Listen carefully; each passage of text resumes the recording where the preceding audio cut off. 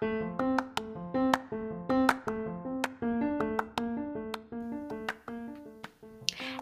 welcome to Recharting Your Life with Hope. I'm Hope Cook, creator and host. If you feel stuck, restless, overwhelmed, or dissatisfied with your current life, despite your life looking pretty good on paper, or at least on social media, I can totally relate. Together, we'll figure out how to take the next right step. I'll interview women who are a little farther along on the path and get tips and ideas from them. I definitely don't have it figured out, so I'll share the ups and downs of my own journey with you. Let's get started because life is too short to waste in autopilot. If you want to be the best possible version of you, you're in the right place.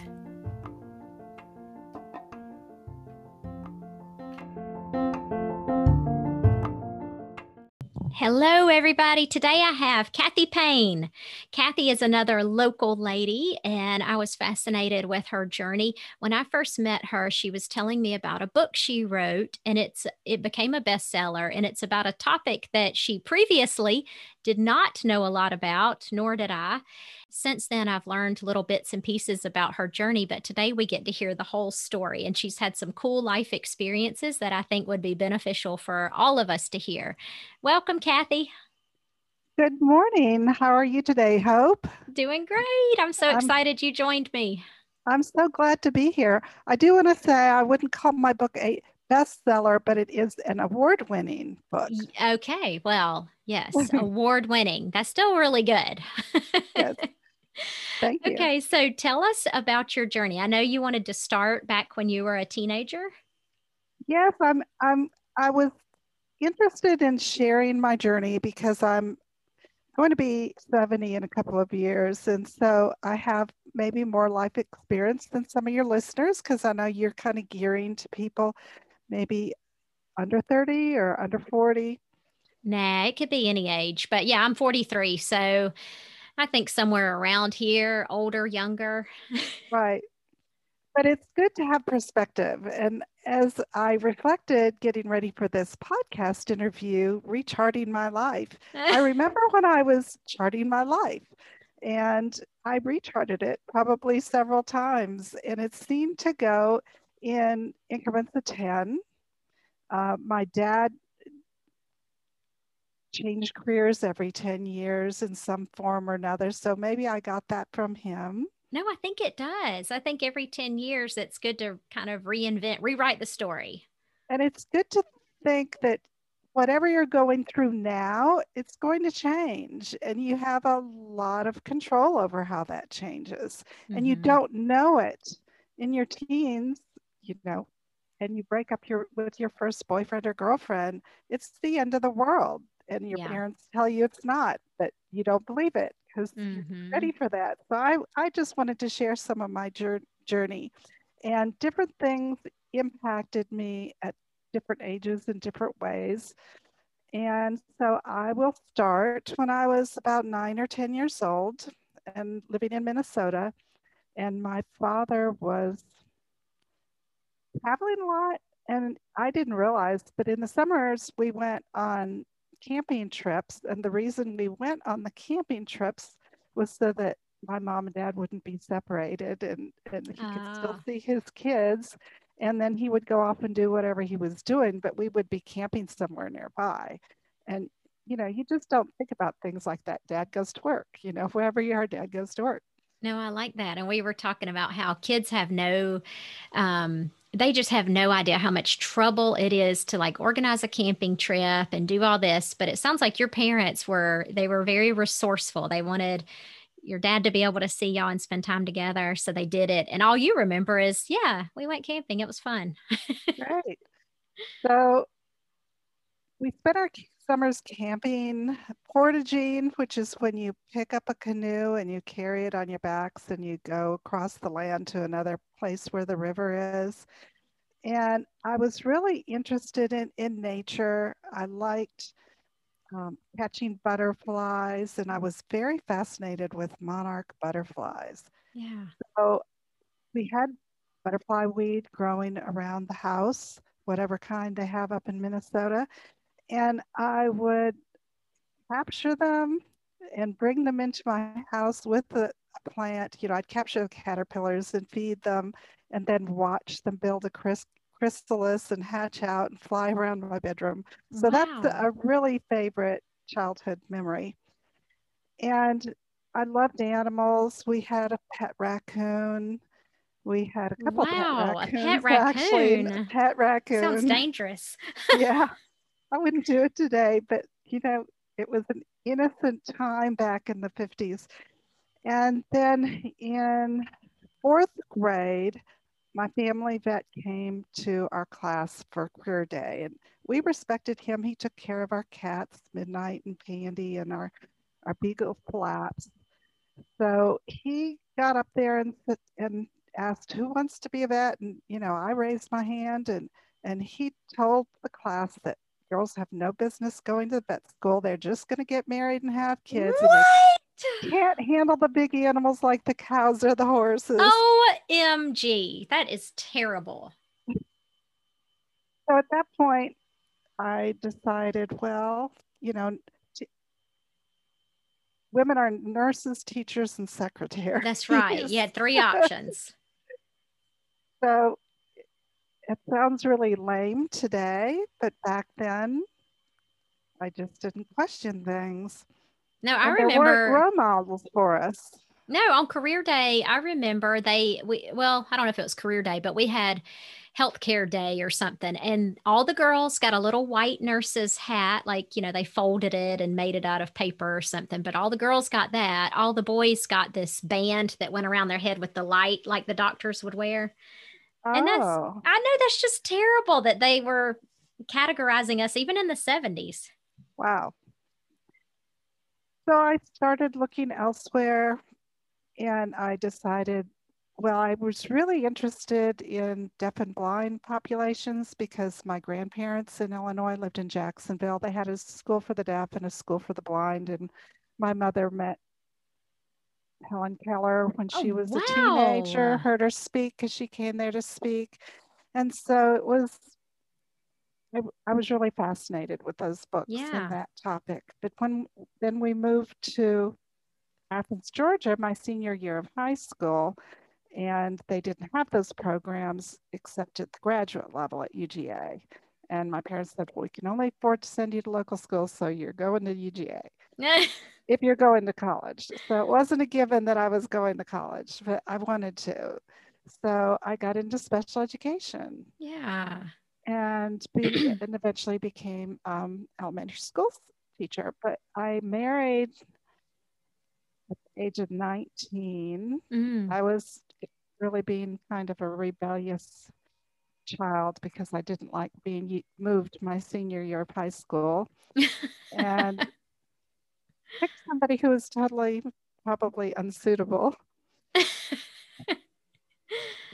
During that marriage, it lasted for 9 years and gave me my wonderful son, who's the light of my life. But I read a book called Passages by Gail Sheehy. That's spelled Sheehy. Uh-huh. And when I was about 26 years old, I read that book, and it's about stages of adult life. And that book was from the 20s to the 50s. What do you do at this decade? What do you do at that decade? And Uh-huh. each decade had their own path. And that really kind of lit a fire under me because I had studied child development and I minored in it at my undergraduate. And I guess the section about the trying 20s, it kind of urged me to change and realize that things don't have to be static. And Mm-hmm. that was the first time I read it. And so I did get a divorce mainly because my husband wasn't supporting my son and we were, it's gosh, an elementary teaching in Hall County, Georgia at that time paid $6,000 a year. Wow. And that Yeah. wasn't much to support a That's family of like poverty. three. Yeah, if my husband wasn't pitching in. So that was the trying 20s for me. And then I kind of faltered in my 30s. I stayed in special education. I worked hard. Um, I remarried and moved and divorced. And that was a situation where my husband just walked out and married somebody that was about 12 years younger than me. Wow. And it was hard. I went through a lot of stress. And when I went through all that stress, I started breaking out in hives and I had Yes. acid reflux and I was all splotchy. You know that. No, You work I with, love that you're yeah. saying this. We see so many physical manifestations of stress and emotional turmoil. Yes. And so I started exploring food sensitivities and did a elimination diet. I got a book Hmm. out of the library. I did an elimination diet. And I realized that there were certain things that my body was definitely reacting to. Hmm. And then I met my current husband, and it was funny. The hives went away like within 2 weeks. I love it. So I married again at 40, and at that time, Gail Sheehy had written a second book, mapping your new passages, mapping your life across time, and there she extended her model to the 50s, 60s, and 70s. Just in time, right? Right. Well, Kathy, when you were in your 30s and you were going through all this, the divorce and trying to figure it out, the hives, did you feel like you were sort of in a rut? Did you feel like you were, um, I don't know, I guess, were you awake? Did you sort of look around you and know that you had control over your life, or did you feel like life was happening to you? Well, after the first divorce, I felt like I was in control because it was a decision I made. In the 30s, it was a little harder because I didn't see it coming Yeah. and I was not self-aware enough. And so that was a hard time. I think that's when that stress came out. But then I saw there were different ways to be. Mm-hmm. And so that was a big help.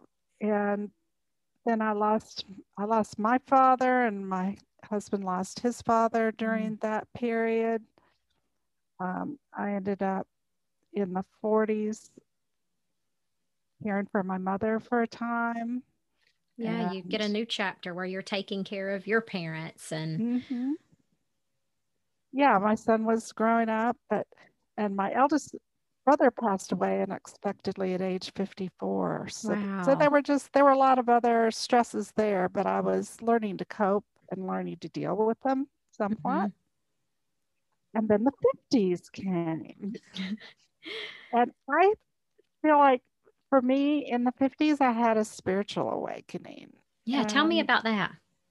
well, I started listening to different audiobooks. Remember cassette tapes? Yeah. I'd sew a lot and I'd listen to my cassette tapes and I listened to Wayne Dyer Yeah. and Deepak Chopra and Hmm. different people. And one day I heard that Wayne Dyer was coming to the Atlanta area. And Ah. so I went to a church. It was called Unity North Atlanta Church. And I heard Wayne Dyer speak, and they had wonderful music. It was just a really nice event. And I thought, wow, this is a really different church. They have different kinds of programs here. And so I actually started going to a group. I mean, I had to drive an hour and a half to go there, but I started meeting people and learning some of their principles and learning about positive affirmations and affirmative prayer and joined the church. And it made a big difference in my life because it gave me strategies so that when Mhm. I was going through stress and wanting to make a change in my life, that actually I could make it happen. Mm-hmm. I think that's Teaching. cool too that you found your tribe. You found people who you wanted to be more like and who were thinking more like you were thinking. And when you surround yourself with people like that, you grow in new ways. Yes. And, there's a saying that when when you look at things differently, the things you look at change. Mm-hmm. And that is just so true. And so I started imagining my life the way it could be Mm-hmm. and working toward that. You were still working, Kathy, I as a was still teacher? working, Okay. still special ed teaching. Oh, and when I guess when I was 40, I also started working on an advanced degree. I'd already gotten a bachelor's and a master's degree in special education, and I wanted to get it was a transitional degree, specialist degree in reading education. Uh-huh. And then once I started going for that, I had some other stressful things at school. I had a principal who was very domineering. She got very upset with me because my students were making progress and making gains in their reading to the point that they didn't need special education anymore. Oh. And she was cussing me out for dismissing children from the program. Oh, wow. And I said, well, I thought that was my job. And she did not like that answer.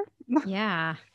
So at that point, I decided, well, I'm going to switch gears since I've started on this specialist degree in reading education. I'll become a reading specialist.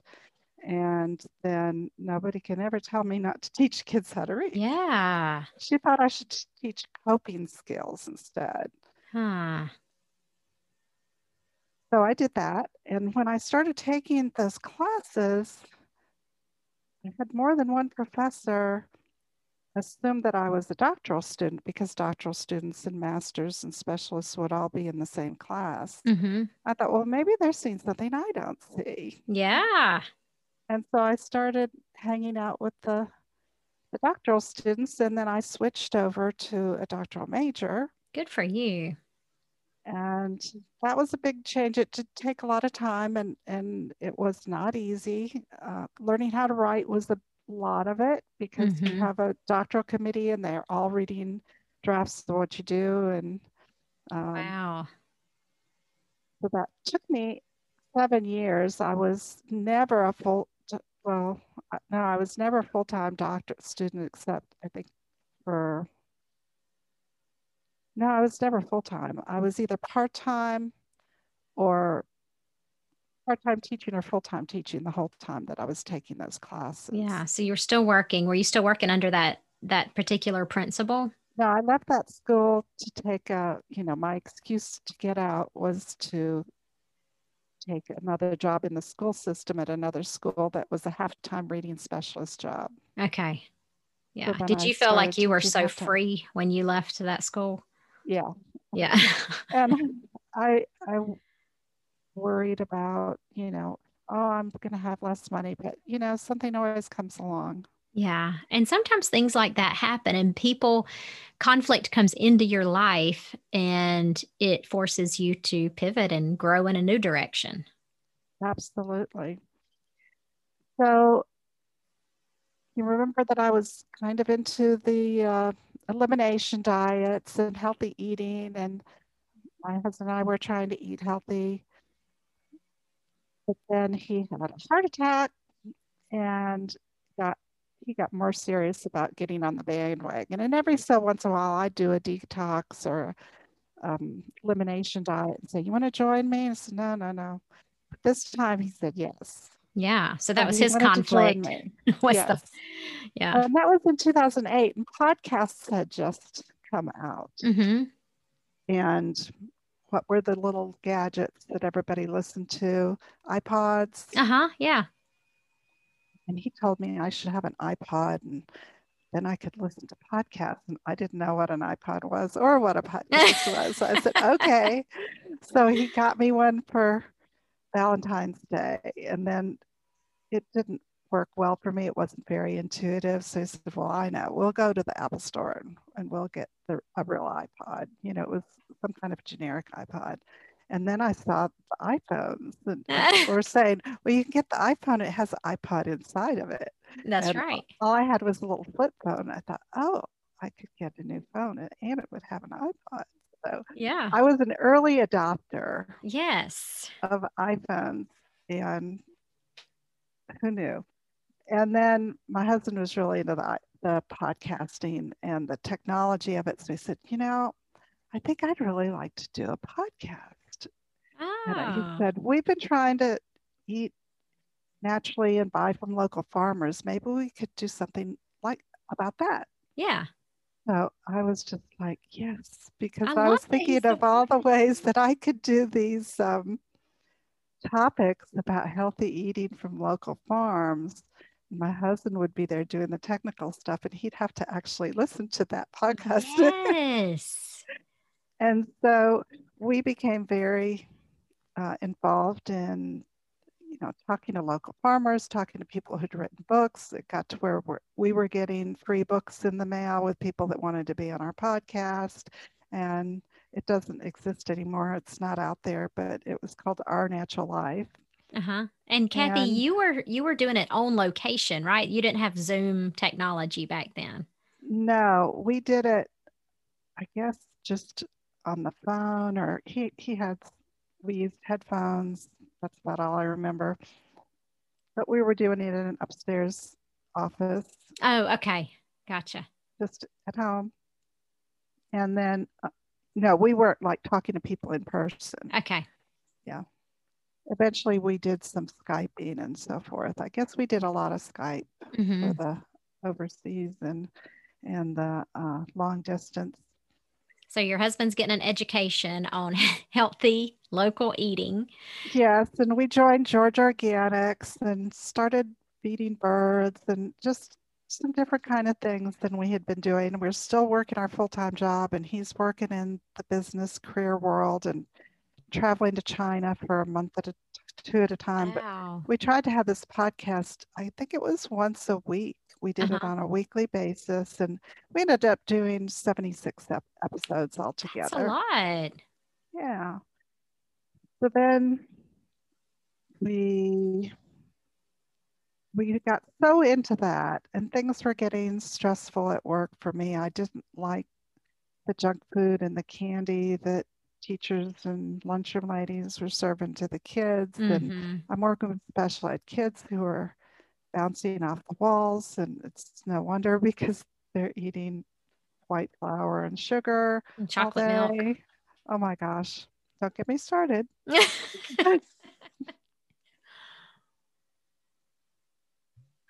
So that summer, I guess of 2009, I didn't have the excitement to go back to school in the fall that I had had every other year, getting ready to get ready for the school year. That's I good you were wanted, self-aware enough to see that. yeah, I wanted to spend more time with the podcast and more time visiting farms and learning how to cook better. Mm-hmm. And it just didn't feel right. And then we had an opportunity. Oh, and on top of that, we were furloughed. Everybody was furloughed because in 2009, things were kind of Mm-hmm. crashing and budgets were slashed. Mm-hmm. And so they told the teachers, we'll just take these long holidays, but you won't get paid for them. Oh, And on one of those holidays, it was October the 9th and 10th, something like that. They said, yeah, we're not going to pay you, but you get a 4-day weekend. And one of the farmers that I had been following was going to have a farm to table dinner at his farm. And mm-hmm. I thought, well, that's great. We can go support this farm and have a drive in the country, stay at a bed and breakfast. Then my husband had to leave, I think that Sunday to go off on a business trip for a week. So Mm-hmm. it was just kind of good timing. So we did that, and we were out there in the country, and there were cows mooing, and there were roosters crowing, and it was there were sheep in the field. It was just very calm and peaceful, and the food was very delicious. And we just looked around there and at the B&B and said, wouldn't it be nice to live like this? Yes. And that conversation before the weekend was up had evolved to, well, why can't we? I love it. Why not?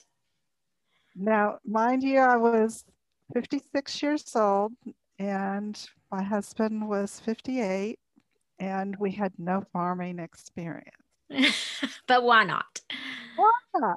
But we could learn. We've been to a lot of farm tours. We've been to Yeah. farm conferences. We knew why people did what they did. We knew what they did. Uh-huh. And I just have always loved animals. Remember that? Yeah. So I looked into early retirement, and my husband retired, and he started a new business, and we found land in Albert County, Georgia, about 11 acres. And so the day I turned 57 was my last day of teaching in Woohoo. 2010. Yeah. Happy birthday. Yeah. So I started learning. We started, with one animal and then added another. But my passion from the start was, first of all, nutrient dense food, Okay. because we were there for our health, Yeah. and also to preserve heritage livestock breeds. Because Mm. I wanted animals, but I didn't want just your everyday chickens and sheep and pigs. I wanted heritage breeds. Mm-hmm. And we had researched that for one of our podcasts and found the Livestock Conservancy and learned about heritage breed turkeys. And that just really intrigued me. Because they're more nutrient rich. They are more nutrient rich, just like the tomatoes that you grow on your vine are more nutrient rich. But Yeah. what I liked about the heritage breeds is they're old fashioned traditional breeds, the kind your great grandfather would have kept Mm-hmm. on the farm. And Yeah. they were developed for a specific niche and for a specific place. And so they've been selected for hundreds of years to do certain jobs. Mm-hmm.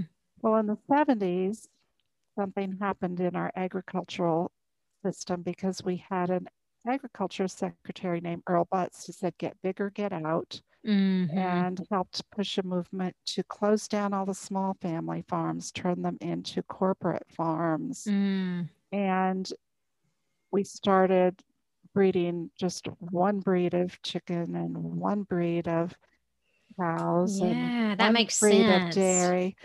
And it was really factory farming. It Mm-hmm. was using animals as widgets on an assembly line. And Mm-hmm. there was not any of the diversity.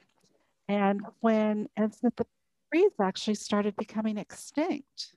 And around the world, one livestock breed a month goes extinct. Wow. That's scary. Hmm. But about the same time in the late 70s, the Livestock Conservancy started monitoring these animals. And since that time, no US breed, no American breed has gone extinct since Mm-hmm. that time. That's been over 40 years. That's because there have been concerted efforts by conservators who are doing sustainable farming to keep these breeds and specifically have heritage farms. Okay. So So that's y'all what we did. and so which breeds did y'all grow? Like did you have turkeys and pigs and Well, I started out with rabbits. I'd heard about rabbits on a podcast, and I tried to get John to let us have them when we were in the city, but yeah. he wasn't going to go for it. So we started with rabbits because they're small and they're less expensive. And we got this land. It was pasture land, but there had never been animals on it. It had Ah. just been mowed for hay. So they had just been depleting the soil and taking the grass off the land instead Uh-huh. of enriching it. And we needed barns, we needed shelters for the animals, we needed everything. So we kind Yeah. of started from scratch. All we had was, I think, a barbed wire fence around the property. So we started building things and started researching, and everything was just a really big deal because we'd Yeah. never done it before, and everything had to be researched, and it was a lot of money, and it was a big, you know, we didn't really have anybody to bounce ideas off of. There was no Yeah. Facebook yet. Yeah. I think Facebook might have just been starting it with the college kids. But you were probably doing like library research and I was doing Yahoo groups. I don't okay, know if you remember Yahoo groups. vaguely. So there was a Yahoo group on meat rabbits, and then I started with sheep. And at first we thought we wanted a hair breed, which was just for meat because I wasn't interested in wool. But then I realized that the sheep that I chose the first time, they weren't very hardy. They didn't do well in the South. And so I got this heritage breed that was a multi-purpose wool breed and could still be eaten for meat. And it was called Gulf Coast native sheep. So you had to learn how to like shear sheep too? Well, I learned how to delegate and I Yes. learned how Okay. to find a good shearer. Our first shearer was not a good shearer. So everything was a big process. But I don't want to make this a big podcast about farming, but eventually one of my rabbit customers taught me about American guinea hogs. And I said, what? American guinea what? And she told me about this little small black pig, and she really loves them. They're really friendly and they're easy to take care of. And I had heard about them once before, but couldn't find much information about them. And so talking to somebody who actually had them, that made an impression on me. Yeah. So I went back and started researching again, trying to find them. And I kept running into brick walls because the Livestock Conservancy had the best information anybody had about them, Hmm. but it was just a couple of pages. And I wrote an email to Jeanette Berenger and she sent me her profile. And I realized that almost what everybody who had a website, which few people did back then, that if a farmer had a website and wrote anything about the guinea hog, it was just this very short blurb pulled from the Livestock Conservancy Hmm. source. And for your listeners, the guinea hog's a small black southern pig, and Hmm. it's traditionally raised in backyards, and they're sometimes called a yard pig, and they can eat snakes and forage for some of their own food. They love acorns. Wow. I They're want a really, yard pig. yeah, it's a really nice breed. And the pork is absolutely delicious. You were asking about nutrient dense. The flavors in peaches, when you get that perfect peach and it drips Hmm. down your chin and the skin's all fuzzy and it has that wonderful tart taste, Hmm. that is the nutrients in there that's making it so sweet. You Hmm. can measure that in a plant, even look it through a microscope, something called the Brix level. And if Mm. your soil is healthy, the plant will be healthy and it will have the nutrients from the soil. Hmm. So much of our farming, when they spray glyphosate and use chemical fertilizers, it doesn't get that high Brix. Yeah, I was reading how And many fewer nutrients like a head of broccoli or a bunch of carrots, like how, and they actually can measure it, and it's usually at least 50% less than, I don't know, back in the 70s or maybe even before that. so we worked at getting our soil healthy and our animals healthy, and then you have that flavor in the food. Mm-hmm. And there's a website you can go to called Slow Food. Uh-huh. And on the Slow Food website, they have the Arc of Taste and they have heirloom vegetables and they have heritage meat listed Okay. on the Arc of Taste.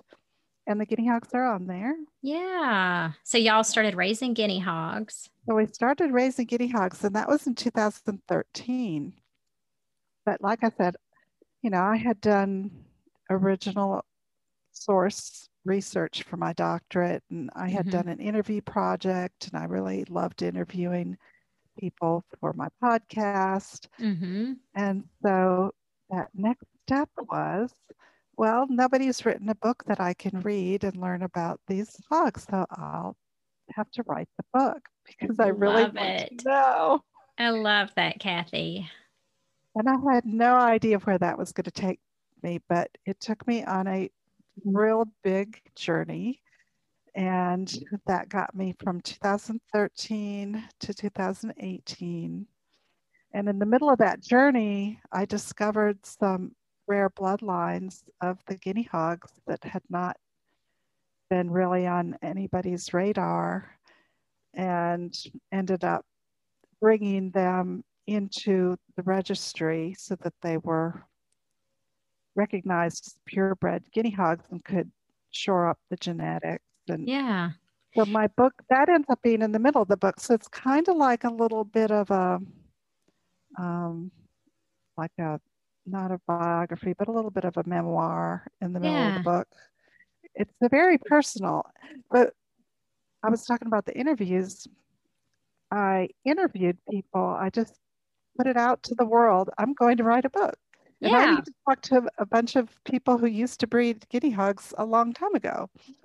And Kathy, I love this. Wait, so you decided you were going to become an expert on guinea hogs, and then that you did. I mean, that sort of paved the way to Mhm. you had the, I guess the what's the word? Not authority. But anyway, you could talk to these people and say, "I'm writing a book." And you didn't really know if Exactly. you were writing a, I mean, you didn't have the book already It, done. it took 6 years till the book was born. Yeah. So so people just started sending me leads, and I'd talk to somebody and they'd say, "Oh, well, have you talked to so and so?" And I say, "No." Spell their name and give me their contact number. And then I'd call so and so. And I had a service that would record my phone conversations. And then and then I had a fundraiser to help raise money to write the book. And people discovered me, and somebody offered to do my transcribing of interviews. She said, "I'm a transcriber." And she's still transcribing my interviews today when I Wow. need them. So I just had these piles and piles and piles of interviews, and then one story would lead to another, and soon I was getting triangulation. So one person would tell a story, and then another person would tell a different version of the same story, and then another Hmm. person would tell a different version of the same story. After you get that much evidence, from firsthand witnesses, you get patterns. Hmm.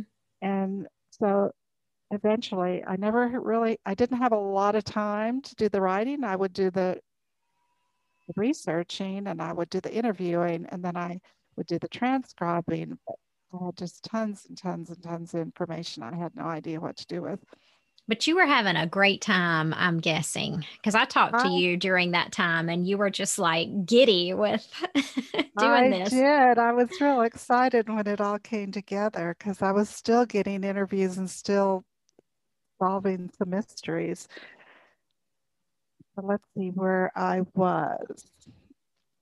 Uh, 2017 was a really good year on the farm. Uh-huh. I spent spent the money to hire a farm manager. He Nice. came to fill on the he came to live on the farm. We had a room where we would keep interns and different things.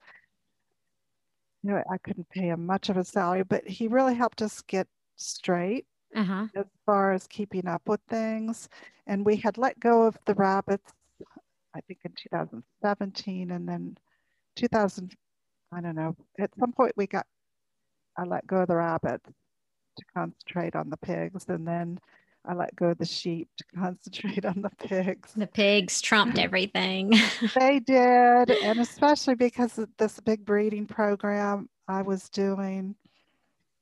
And so I really got burnout. I was really, I was losing electrolytes out there in the field in the heat. My body was just shutting down.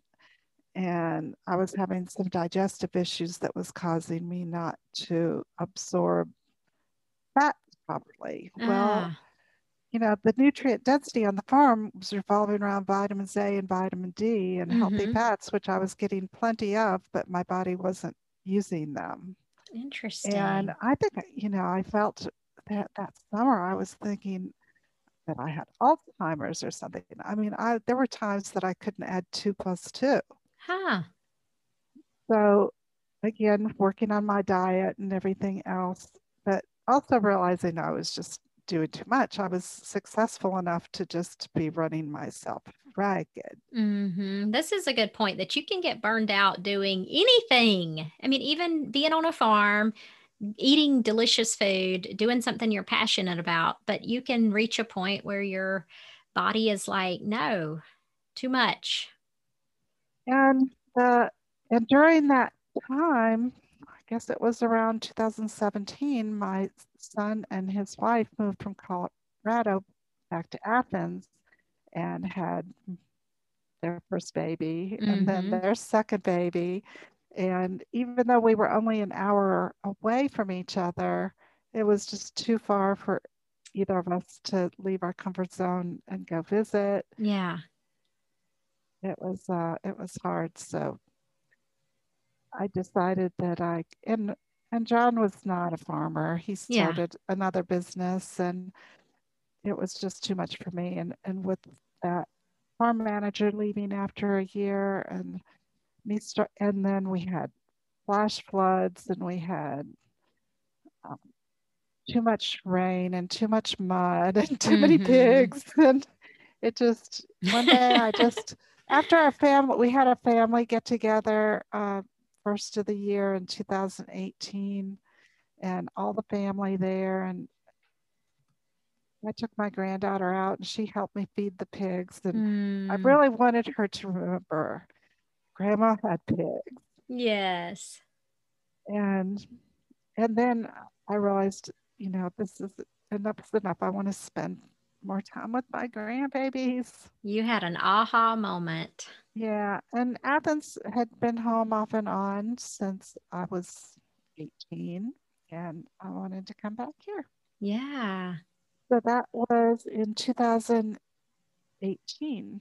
And we ended up moving in here around July, sold the farm in August. And did you feel like did you have a deep knowing that this was the right move to sell the farm and move to Athens? Like you just kind of felt like It, it was right? it just felt right. And that's something that I've learned over the years is that when I have a little nudge and I don't listen to it, I regret it. Mm-hmm. So, even if I have a little nudge to take a different route today and Mm. not and then find out, I'm stuck in traffic if I ignore it. And so Yeah. I tell myself, okay, next time you get a nudge, listen to it and think about it and follow it. Mm-hmm. And so that was kind of my nudge. And so here we are back in Athens, and we got some remodeling done. And then I sat down in October 2018 after we had just really got settled here and started putting my book together because I had plenty of it of material. I just needed to put it all together. But I was still getting leads, still doing interviews up until like 7 days before the book was actually sent to the printer. Wow. And so it's been very popular. And this, by the way, is the middle of International Heritage Breeds Week. And Nice. We didn't plan that, but that's cool. yeah, so you can look that up with the hashtag IHBW. And there's lots of things going on at the Livestock Conservancy. And on Monday, there were stamps issued. The first stamps of 2021 that were issued were a series of 10 heritage breed animals that were professionally photographed. Wow. And they had a big ceremony Monday at George Washington's Place, Mount Vernon. Yeah. And George Washington, in air quotes, was there with his with his mammoth stock donkey, mammoth Jack donkey, Kathy, which I was a love breed that this. it You was a yeah, it was the breed that he developed. And so I tell people that these are the animals that they fed us, they clothed us, they pulled our wagons across the Oregon Trail, mm-hmm. and they were the pride of George Washington and Thomas Jefferson. Yeah. So these are cultural heritage, just like our national parks and our historic monuments and our historic buildings. We Mm-hmm. have heritage breeds, and many of them are unique to the United States. Mm-hmm. So the American Guinea Hog is one of those. I love this. You're just so passionate about it. And you were a school teacher for special education and became curious about something. And then that led to something else. And pretty soon you're writing a book and you're an expert on it. So It's great. yeah, and I've been going on podcast tours. So this has been really fun. And every stage of your life is different and it just gets better. Life just Yeah. gets better. What do you have on the books for your next chapter? Have you kind of thought of anything? Well, it's funny because there were certain things that I didn't find out, and I made it really clear in my book, kind of hint, hint. If you're out there, let me know. And so I have readers that have been doing research for me, from anything from calling people up and knocking on doors of people or to doing really deep internet searches. And so my book covers information from about the 40s or 50s on, but they've gone back and back and back to possibly the 1700s with um, Thomas Jefferson. There Wow. may be some links with a guinea hog. There was a guinea hog that was called a guinea hog. It's different from today's guinea hog, but there's so much information out there now that Google Docs is Yeah. scanning every book in the world. So that'll just be another monumental thing to take Yeah. this hints that people are sending me and the leads and the clips and putting it together to see how the pig changed over different centuries because Mm-hmm. people crossbreed pigs all the time and Yeah. other animals and they try to make them better. Yeah. So the pig has evolved, and so have we. Oh, I love that. I love that. We're always evolving. It's never too late. I started farming the day I turned 57 years old. Yeah. And you And learned, you figured out, you asked questions. mhm.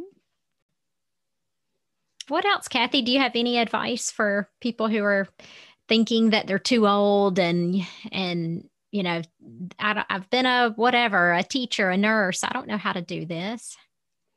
If it's your passion, just follow it. It's never too late. And become a better podcaster. I joined Toastmasters, Yes. which is a group that helps you to speak in public and try to be more fluent and be able to speak spontaneously, such as answering a question on a podcast. And I remembered that I had read a book by Douglas Tallamy called Nature's Best Hope when Mm-hmm. I was living in the suburbs, and it was talking about, you know, how native plants brought in the biodiversity of the insects. And of course, I was big on biodiversity with the livestock. And I thought, well, I could probably do this in my yard. It's not as big as a farm, Mm-hmm. and I know I've done a farm. you know, Yeah. I designed a farm. I can design a yard, and I can hire people to take plants out for me, and I can Mm. hire people to take plants in for me, and I can do the research to find out where to get the plants. And as soon as I made that decision, I started again getting people coming to me and and things popping up on my feed about native plants. And I've gotten 5 certifications, including Connect to Protect, garden number 77 of the whole state of Georgia that has gotten recognized for Connect to Protect gardens. Wow. From the state botanical gardens. That's great. Well, I know people want to connect with you and read more about what you're up to. Is your website, is that something they could go to and find out more? Absolutely. My website is www.guineahogbooks.com, and Guinea is spelled Guinea. I am at Guinea Hog Books on Instagram, and I'm also at Cedar Springs Garden if you want to see my gardens on Instagram. I love it. And my book is Saving the Guinea Hogs, right? Saving the Guinea Hogs, and my email is guineahogbooks@gmail.com. Awesome. And because it's Heritage Breeds Week and because this podcast is coming out soon, I will have my books discounted in softcover, hardcover, and ebook format if you buy them off my website. They're always on Amazon and Barnes & Noble and other places you find books. Yeah. Thank you so much, Kathy. Well, thank you. This has been a lot of fun, Hope. I really enjoyed it. That was awesome. Thank you, Kathy. All right, here's her take-home points. Number 1, pay attention to your favorite childhood activities. Kathy loved being outside. She loved the idea of being a veterinarian, and she always had pets. She also felt drawn towards special needs people because she was around deaf and blind people in her life. These interests appeared later in life when she got a degree in special education, and then later she also bought a farm. Number 2, watch for the physical manifestations of stress in your body. Kathy got hives during one of the most stressful periods of her life. Number 3, when you look at things differently, things change.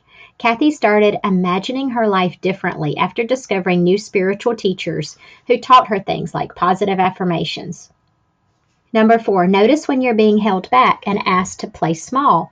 Kathy's principal wasn't in favor of her teaching methods for special needs kids because they went against the status quo and might result in decreased funding.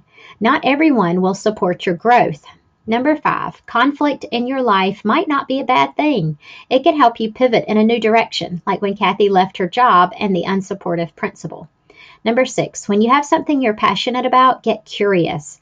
Kathy started a podcast talking to local farmers because she herself was interested in healthy local food. Number 7, identify what makes you mad or what gets you fired up.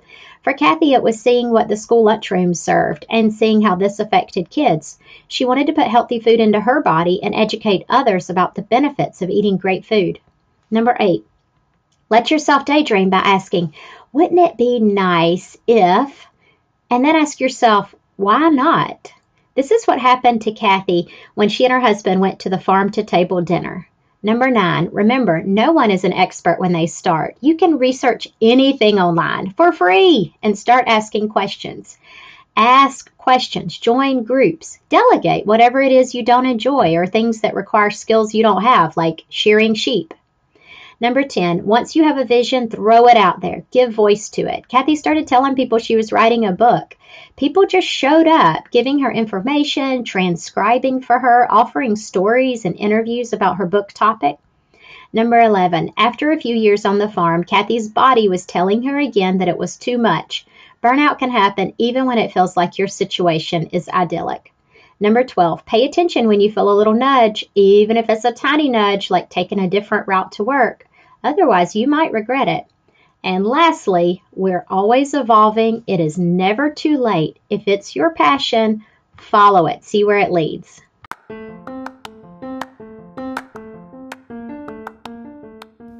Thanks for joining me on today's podcast. If you like this podcast and think someone else could benefit, please share it. I'd also love for you to write a review on your favorite podcast platform like Spotify or Apple. And lastly, if you would like more of the same, come over to my website, hopethepa.com. Thank y'all for listening.